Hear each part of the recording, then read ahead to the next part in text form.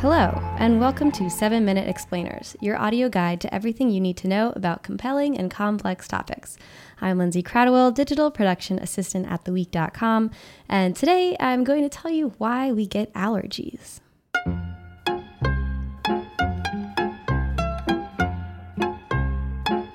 Allergies suck. For far too many people, seasonal allergies manage to ruin the long-awaited spring, summer, and even fall seasons. We can't picnic in the park or enjoy the autumn foliage without that pesky, stuffy nose, those insufferable, itchy eyes tagging along. If you're considering what the evolutionary hiccup is that prevents so many of us humans from simply stepping outside to enjoy the fresh air, well, here's everything you need to know. First, let's address the science. Allergies are the result of your immune system making a mistake. Your immune system is essential for identifying and attacking invaders. But in the case of allergies, the immune system gets mixed up and mistakes a harmless protein, like those found in pollen and mold, for an invader. When the immune system is exposed to that particular protein, which is known as an allergen, it produces immunoglobulin E antibodies, which circulate through the blood. Those antibodies signal plasma cells to release chemicals into the bloodstream, including histamine, to attack the invader. Histamine is part of the local immune system's response, and it causes inflammation. It's also responsible for many of your worst allergy symptoms, like congestion and sneezing. As for why our immune systems make these mistakes in the first place, well, scientists are still trying to figure that out. Typical symptoms of respiratory allergies or hay fever include nasal congestion, watery eyes, coughing, sneezing, and itching in your eyes, throat, or on the roof of your mouth. A big tip-off that it might be allergies and not just a cold is if the symptoms consistently appear in the spring or fall, and if the symptoms are exacerbated when you're in environments that are likely to contain allergens, such as a fresh-cut lawn or a park filled with trees. An estimated 50 million people in the U.S. suffer from hay fever, and an estimated 1/5 of the Western Hemisphere's population is affected. And if you're celebrating your lack of allergies, don't be so quick to pop the champagne. Although allergies are most common in children, they can develop at any age. New or recurring allergies can be sparked by hormones, stress, smoke, perfume, or other environmental irritants.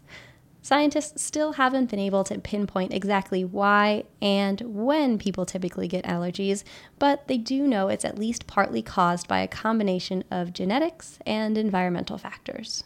In better news, while it's possible to suddenly get allergies, it's also possible for allergies to go away. Some people's allergies become less severe or even disappear as they age. Of course, people don't just have seasonal allergies. There are plenty of other things out there just waiting to cause an allergic reaction, like cats, for example. But it's not the cat itself that people are allergic to. It's a protein that's secreted in the cat's saliva when it licks its fur, or a particular protein in the cat's dander. So that's just like people who have seasonal allergies. They're allergic to one or two proteins in the pollen, not the pollen itself. Other common allergy sources include molds and dust mites. Some people are even allergic to cockroaches because their saliva, feces, and shedding body parts, lovely, act as similar allergens to dust mites. Then there are also the less common allergens like leather, water, semen, cold temperatures, exercise, being touched, pregnancy. Yes, the list goes on and on.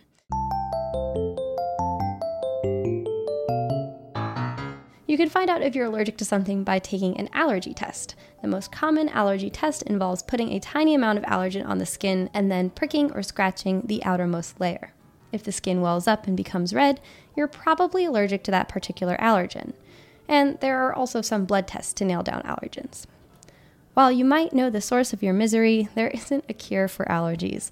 But you can treat the symptoms and avoid the sources of your allergens. Nasal sprays and medications like antihistamines, decongestants, and corticosteroids are common treatments. And they can be effective in alleviating a runny or itchy nose, congestion, sneezing, and inflammation. For those with more severe allergies, there's always allergy shots. The shots contain small amounts of an allergen so that your body can gradually develop non-allergen antibodies, and the immune system can slowly change its reaction to that particular allergen.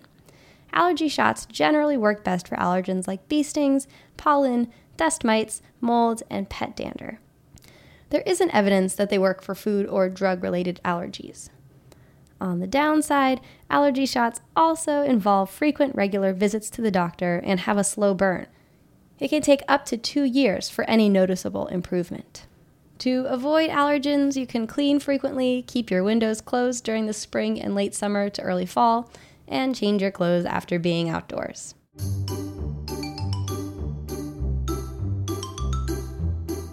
And that does it for this episode of 7-Minute Explainers. Check out new episodes every Thursday on iTunes or wherever you get your podcasts. For more on this series or the week's selection of podcasts, including 7-Minute Opinions and This Week I Learned, go to theweek.com/audio. And if you like what you hear, subscribe, tell a friend, and give us a rating or review on iTunes. I'm Lindsay Cradwell, and thanks so much for listening.